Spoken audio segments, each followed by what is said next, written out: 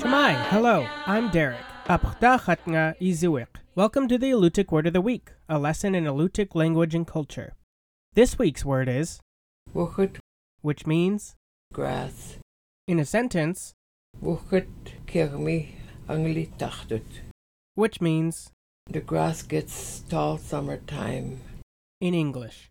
More than 65 varieties of grasses grow in the Kodiak archipelago, as well as many types of sedges and rushes. The most widely harvested grass is beach ryegrass, a plant common across the northern hemisphere. This tall, sturdy grass grows in open environments, particularly at the margins of saltwater beaches. It has wide, flat, coarse leaves that are known for their stiffness, particularly in comparison to other types of grasses. Beach ryegrass was traditionally gathered by both Alutiiq men and women and used both fresh and dried. Grass was an especially important raw material in Kodiak's treeless regions. Alutiiq people used it in building and insulating structures. Each fall, grasses were cut to thatch the roofs of sod houses, provide a clean floor covering, and create fresh bedding. Grass was also used in food storage and preparation. Storage pits were lined with grass. Grass provided tinder for cooking fires, and it was used as a cutting surface, a clean place to butcher fish and meat. Alutiiq people once used ryegrass to create a variety of household objects. They wove baskets, drinking cups, mittens, and socks from this grass and tied it into banya switches.